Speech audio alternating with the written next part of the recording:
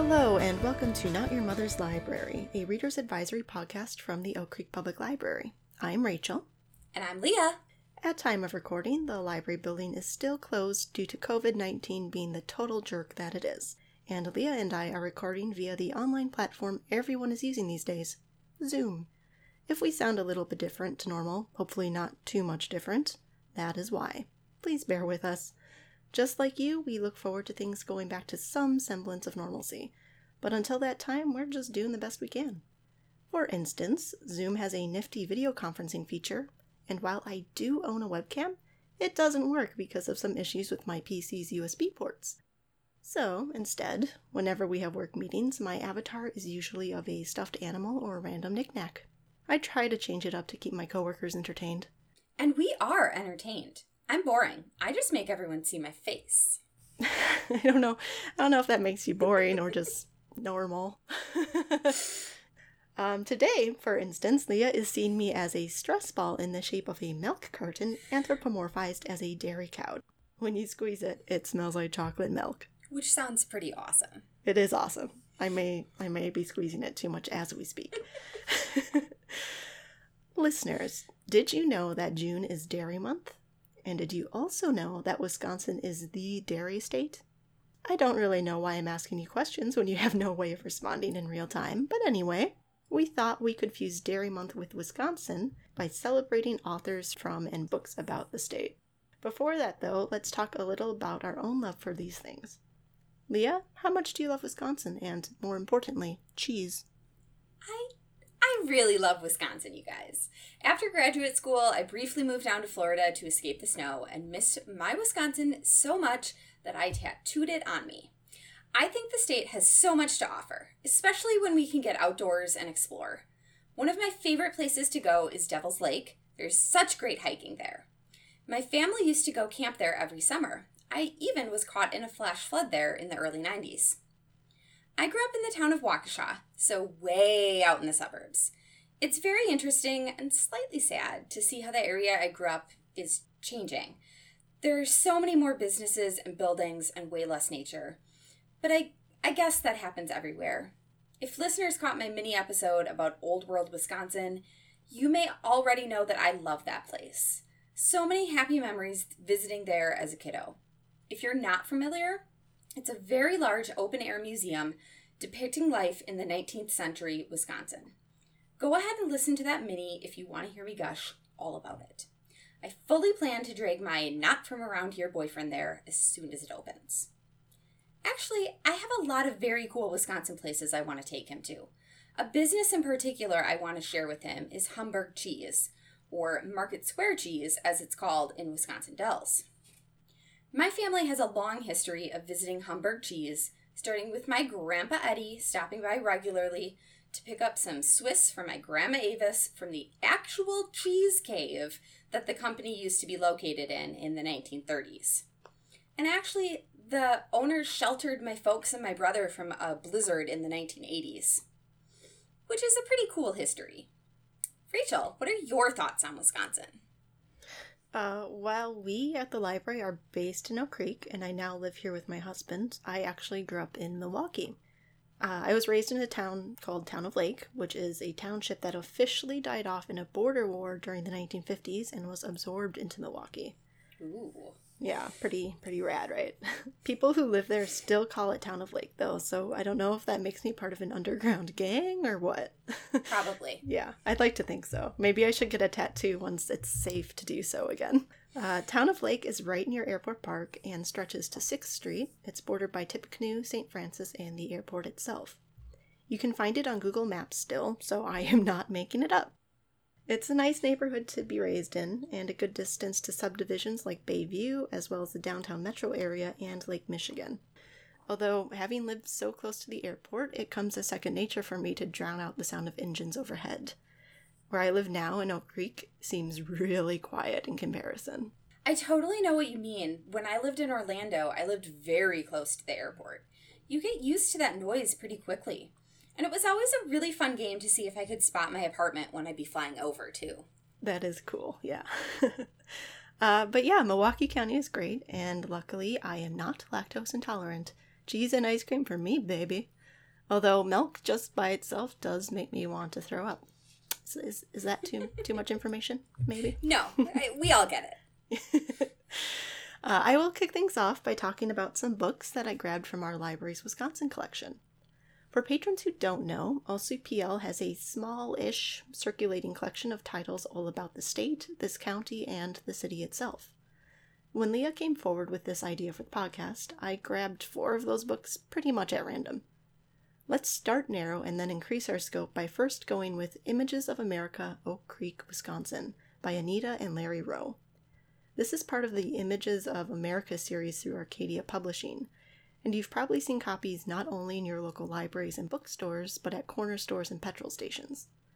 They're great because they're largely photo-based, so if you're looking for a brief but interesting overview of a certain municipality, then this has you covered.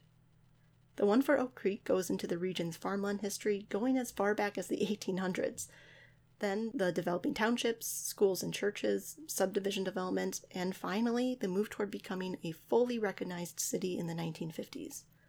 So around the same time that all the annexation was happening around the county, and when Town of Lake, as I mentioned earlier, was absorbed into Milwaukee. We own several copies of this title at OCPL, so be sure to check it out when you get a chance. Getting more into the surrounding area, I picked up a book called Cream City Chronicles, Stories of Milwaukee's Past by John Gerda. This one is just under 300 pages and features an eclectic collection of stories from and about Milwaukeeans. I found the passages on the city's brewing history the most interesting, from Miller and Blatz to Pabst. Obviously, we're known as the Dairy State, but Milwaukee is nicknamed the Cream City, and that's not because of the dairy industry. It's not strictly because of beer foam either. A lot of businesses and breweries in the city were originally made from cream-colored bricks. I used to work for a company housed in Schlitz Park in downtown Milwaukee, actually what used to be home to Schlitz Brewery. The building is gorgeous, so either do a walk around or just look up some photos if you get the chance. But yeah, Gerda's book shares some nice little snippets of Milwaukee's history. Before I move on to the other 2 titles, Leah, would you like to share some of your reads? I absolutely would. My pick for a Milwaukee-based book is actually a fiction novel called The Coincidence of Coconut Cake by Amy Reichert. I guess it's a bit of a double whammy. It's set in Milwaukee and written by a Wisconsin author. I'm not entirely sure where she lives, but she is a cheesehead.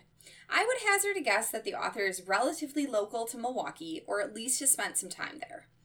The book falls into the women's lit romance kind of genre, but to me, at its heart, it's a book about a woman finding her dream in Milwaukee. And that dream isn't a man. It's success at a restaurant of her very own. But the high notes of the book are woman meets man who isn't local and takes him on a whole bunch of classic Milwaukee places to fully experience the city at its finest. They're friends, and then more, and yes, there's some scandal and drama and second chances. Ooh. I know. To be totally honest, it's not my favorite read, but it's earned a place on my bookshelf because it's a Milwaukee book. I'm a Wisconsin girl, and there is a recipe for coconut cake in the back of the book I desperately want to try. I really like coconut. Coconut is fantastic. My last 2 titles are a bit more broad than the others I talked about, looking more at the state than the county. So, first, there's Warriors, Saints, and Scoundrels, Brief Portraits of Real People Who Shaped Wisconsin, by Michael Edmonds and Samantha Snyder. At around 200 pages, it's broken down into artists, politicians, entrepreneurs, reformers, scientists, and my 3 favorite sections, thieves and murderers, quote, harmless eccentrics, unquote, and mystics and mediums. Did you know that to this day there is a psychic academy in Whitewater? I did. I went to college in Whitewater and people talked about it all the time. I even went on a few ghost tours while I was in college. They basically just walked us around Whitewater and tried to scare us a whole lot. The spot of the academy was definitely on that route. That's so cool. But yeah, this dude named Morris Pratt, which is an amazing name, founded it in the 1850s, investing a fortune with proclaimed psychic healer and clairvoyant Mary Hayes Chenoweth. And that's just the tip of the iceberg in this book. There's another dude, Eugene Shepard, who's credited with inventing the hoax known as the Hodag. Have you heard of this, Leah? I have. Only recently, though. I don't know anyone in the Rhinelander area, so hadn't heard about it. I have relatives who live up in Rhinelander, so I've been told a lot about it. A hodag is this mythical chimera, an animal mix between a wild boar and an alligator, and Shepard made it up just for giggles. I mean, if I was a lumberjack in the late 1800s, I'd probably be going out of my mind with boredom too. There are a lot of fascinating biographies in this book, and I highly recommend it. I do too. I think it's a very interesting book to read. Finally, I want to talk about Walking Home Ground in the Footsteps of Muir, Leopold, and Derleth by Robert Root. It's about Root's own experiences as he rambles through some of the places frequented by the 3 Wisconsin authors mentioned in the title. Now, I picked this one up because my father is a huge fan of August Derleth's work, a man often described as Wisconsin's Thoreau. So it was nice to find out more about where he walked in life. There's this quote when Root locates Derleth's grave at St. Aloysius Cemetery. The quote is, "Across the road, Derleth's house, Place of Hawks, stood in deep shade behind the thick trees and a high, gated metal fence. From the shoulder of the road I could barely make it out. I saw no signs of life around the place. Together, the grave and the house seemed to emphasize Derleth's absence." The whole chapter is very descriptive in that way, so if you're interested in a more poetic view of history, I recommend picking up a copy of Walking Home Ground. I thought of you, Leah, when I was reading it, because I know you love to hike, so. I do. It actually, I haven't read that one, but I think I might check it out. I hope you do. Did you have another book or author you wanted to talk about? There is one specific local author that I would like to mention. I have to admit I'm a bit partial because I went to college with her at Whitewater. Her book is called Seven Stones, and it's written by the one and only Julia Lee. Now, the book actually isn't set in Wisconsin, but it starts in Chicago, so pretty close. The book follows an Ojibwe teen as she moves from Chicago to Aberdeen, Scotland with her family. Keelan, a senior in high school, soon finds herself wrapped up in quite the adventure. You see, she's been having dreams about the past. And she finds an old stone circle behind her house. When she visits there, strange stuff happens. The author touches on all the high school drama you might expect from a young adult novel, but she also introduces readers to what it's like to be Native American and a teenager, dealing with racism, serious culture shock, and some strange goings-on. I do have to admit, this book isn't held at any Milwaukee County libraries, but it would be available with an interlibrary loan if you were interested in reading it. That's a really interesting premise for a book, and quite a way for the character to move from Chicago to Aberdeen. Yeah, it's a big move. And Rachel, if you want to read it, I certainly would lend you my personal autographed copy of it. And this is why Leah is such a good friend.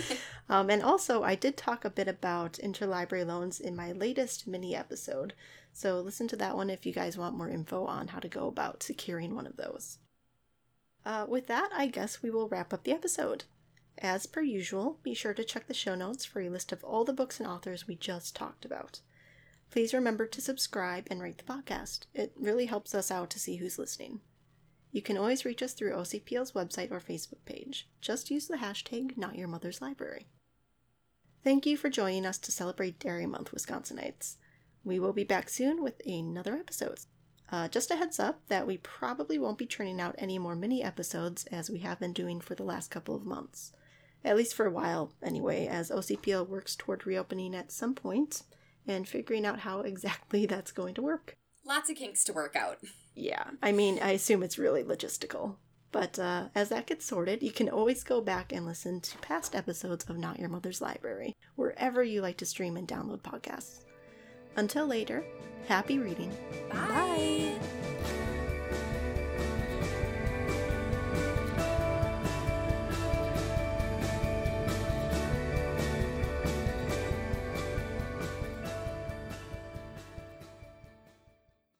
And that is one in the bag.